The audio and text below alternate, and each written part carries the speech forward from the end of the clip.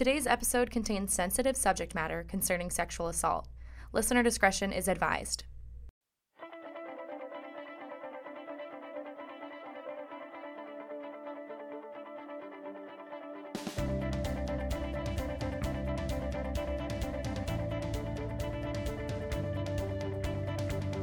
Welcome to the first ever SNEWSCAST, where the state news takes an in-depth look into the biggest stories while bringing new perspectives from the reporters who wrote them.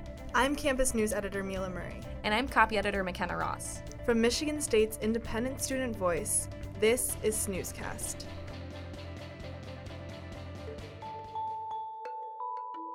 On January 24th, 2018, Judge Rosemary Aquilina told Larry Nassar she had just signed his death warrant, sentencing him to 40 to 175 years in prison. Our issue that was published this past Thursday commemorated the one-year anniversary of the moment when Nassar was brought to justice, and the strength and persistence of the survivors in the wake of the sentencing. In today's episode, we'll talk to the reporters behind the stories.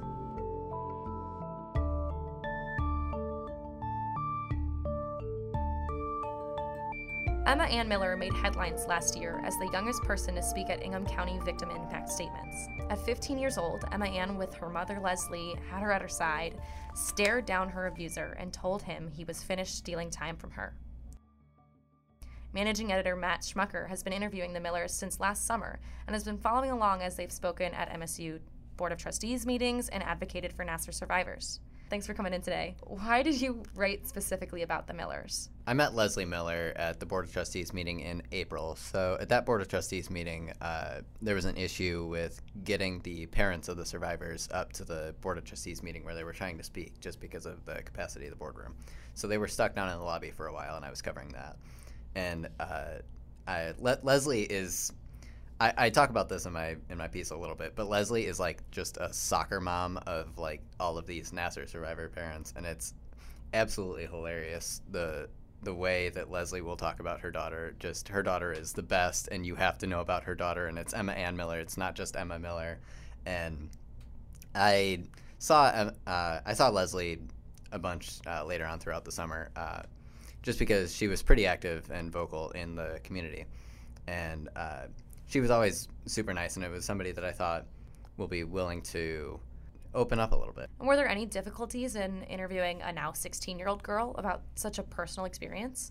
So the difficulty wasn't in interviewing Emma Ann Miller at all, because she speaks super eloquently, I guess. But the difficulty was really in writing about Emma Ann Miller as a 16-year-old, because I wasn't 16-year-old too long ago, and I remember being 16, and that's kind of a moment in your life where everything that anybody says about you, just you look at it a lot.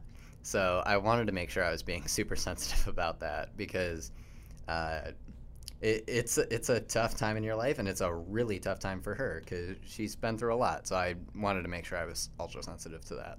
So you're also managing editor, like I said before. So can you tell us a little bit about this issue in general? So this issue is one that we've been thinking about for a while, and just because all of these stories are so important to tell, we've even been talking that the most important story on our campus has been for a while and will continue to be for a while, the Nassar scandal and the fallout from that. So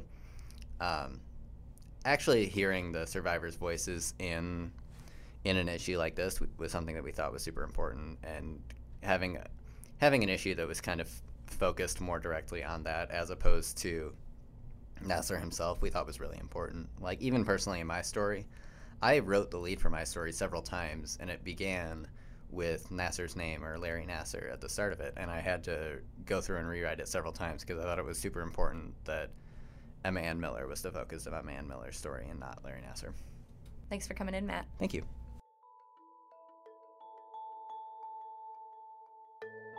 Someday I will be whole again. And Larry, the thing you didn't realize while you were sexually assaulting me and all of these young girls and breaking our lives is that you were also building an army of survivors who would ultimately expose you for what you truly are, a sexual predator.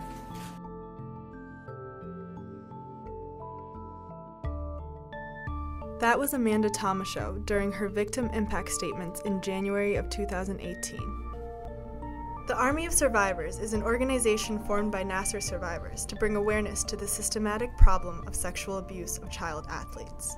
This organization aims to become a nonprofit by summer of 2019 at the latest.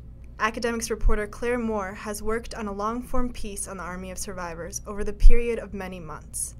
She's here to talk about this group, the work they do, and the sister survivors behind the scenes. Welcome, Claire.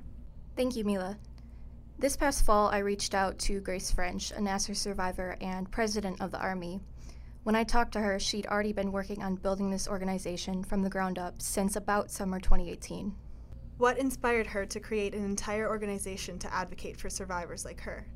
So Grace was inspired by watching Rachel Denhollander during her victim impact statement.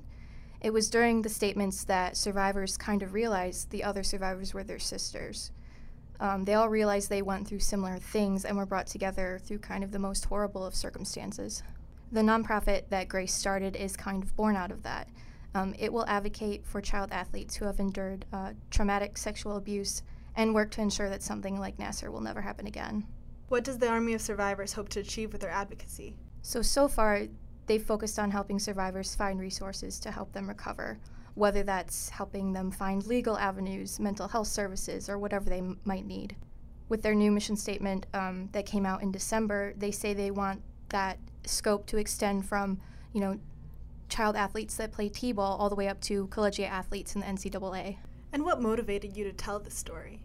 For one, Nassar has been relegated to a prison cell. I thought it was imperative a year later to show that this story is no longer about him. He's irrelevant. Writing this was a way to show that it is the survivors' time, that despite everything that's happened to them over the past year, they are on their way to recovery and healing. That's what is most significant here, and that needed to be emphasized. Administration reporter Riley Murdoch was in the courtroom that day a year ago and reported when Nassar was sentenced.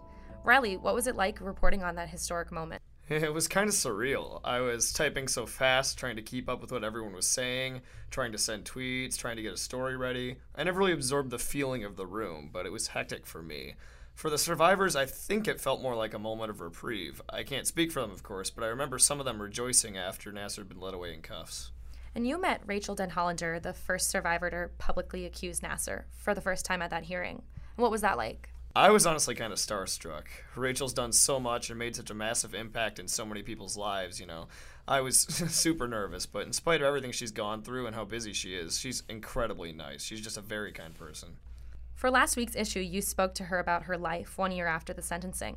What were the points that she made regarding moving forward? Well, Rachel really emphasized that her work is not done, that the sentencing wasn't really the end of anything. She's still an advocate, she's still pushing for accountability at MSU. She's not going anywhere until MSU's truly done right by the survivors. She said 2 steps that would signal that would be opening the presidential search and waiving attorney-client privilege in the Attorney General's investigation. And can you explain what that is to our audience? Yes. After several listening sessions were held to sort of gauge the community's response and what the community wants out of a new president. Right now that search process is closed, and the stated reason for that is that apparently in most presidential searches, to attract the presidents of current universities to sort of apply for the job, they try to keep that process closed so that these people don't have to publicly disclose they're looking for a different job. Oh, okay. And what about attorney-client privilege? So there's a number of documents that are currently being protected by attorney-client privilege so that the Attorney General's investigation can't access those documents yet. I don't have any insight as to what might be a part of those documents, but currently the university's protecting them from being reviewed. And the investigation, as well as a lot of advocates, say that they should waive that privilege in this case so that a thorough and complete picture of what occurred and what allowed Nassar to thrive at MSU for so long can be looked at, can be achieved. Right. I'm sure that they want the public to be able to see what the entire investigation was like. Thanks for coming in today, Riley. Thank you. I appreciate it. A look ahead at this week's news. Former president of MSU, Lou Anna K. Simon, begins her scheduled 3-day preliminary hearings this Thursday to determine if there's enough evidence for her case to go to trial. As a part of the Attorney General's ongoing investigation into MSU's mishandling of Nassar, Simon was interviewed by police who asked her if she was aware of any investigation into Nassar's misconduct prior to 2016. She said no, but police say they have evidence that proves otherwise. Cops and Courts reporter Anna Liz Nichols will be live tweeting court proceedings Thursday and Friday. You can follow the developments on Twitter at Anna Liz Nichols or at the SNEWS.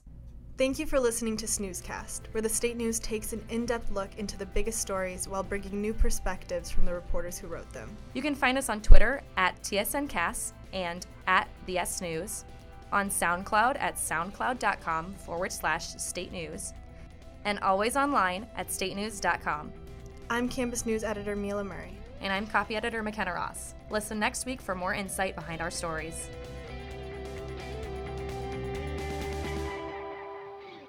Thank you to Silent Partner and Doug Maxwell for their songs Awakening and Cast of Pods. You can find their music linked in the description.